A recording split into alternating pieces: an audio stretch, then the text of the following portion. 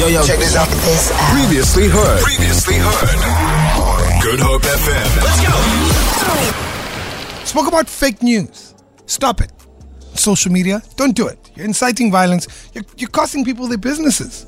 I'm not going to talk about the protests. I'm going to talk about people on social media who think that they're helping by spreading fake news. In fact, we've got the mayor, Dean Plato, with some of his thoughts. Let me use the opportunity to talk to all the residents of the city of Cape Town. We are all well aware of what's happening in Gauteng and in KwaZulu-Natal with regard to the riots, the looting. Currently, we do not have any lootings or any rioting in Cape Town, and we don't want something like that to happen in Cape Town. But what we do have in Cape Town is something that is very, very disturbing, and that is fake news. People need to understand that if there is fake news spread, police needs to go there. Police need to go and look and check it out, divert the attention of the police away from their real investigative work, from their real normal policing.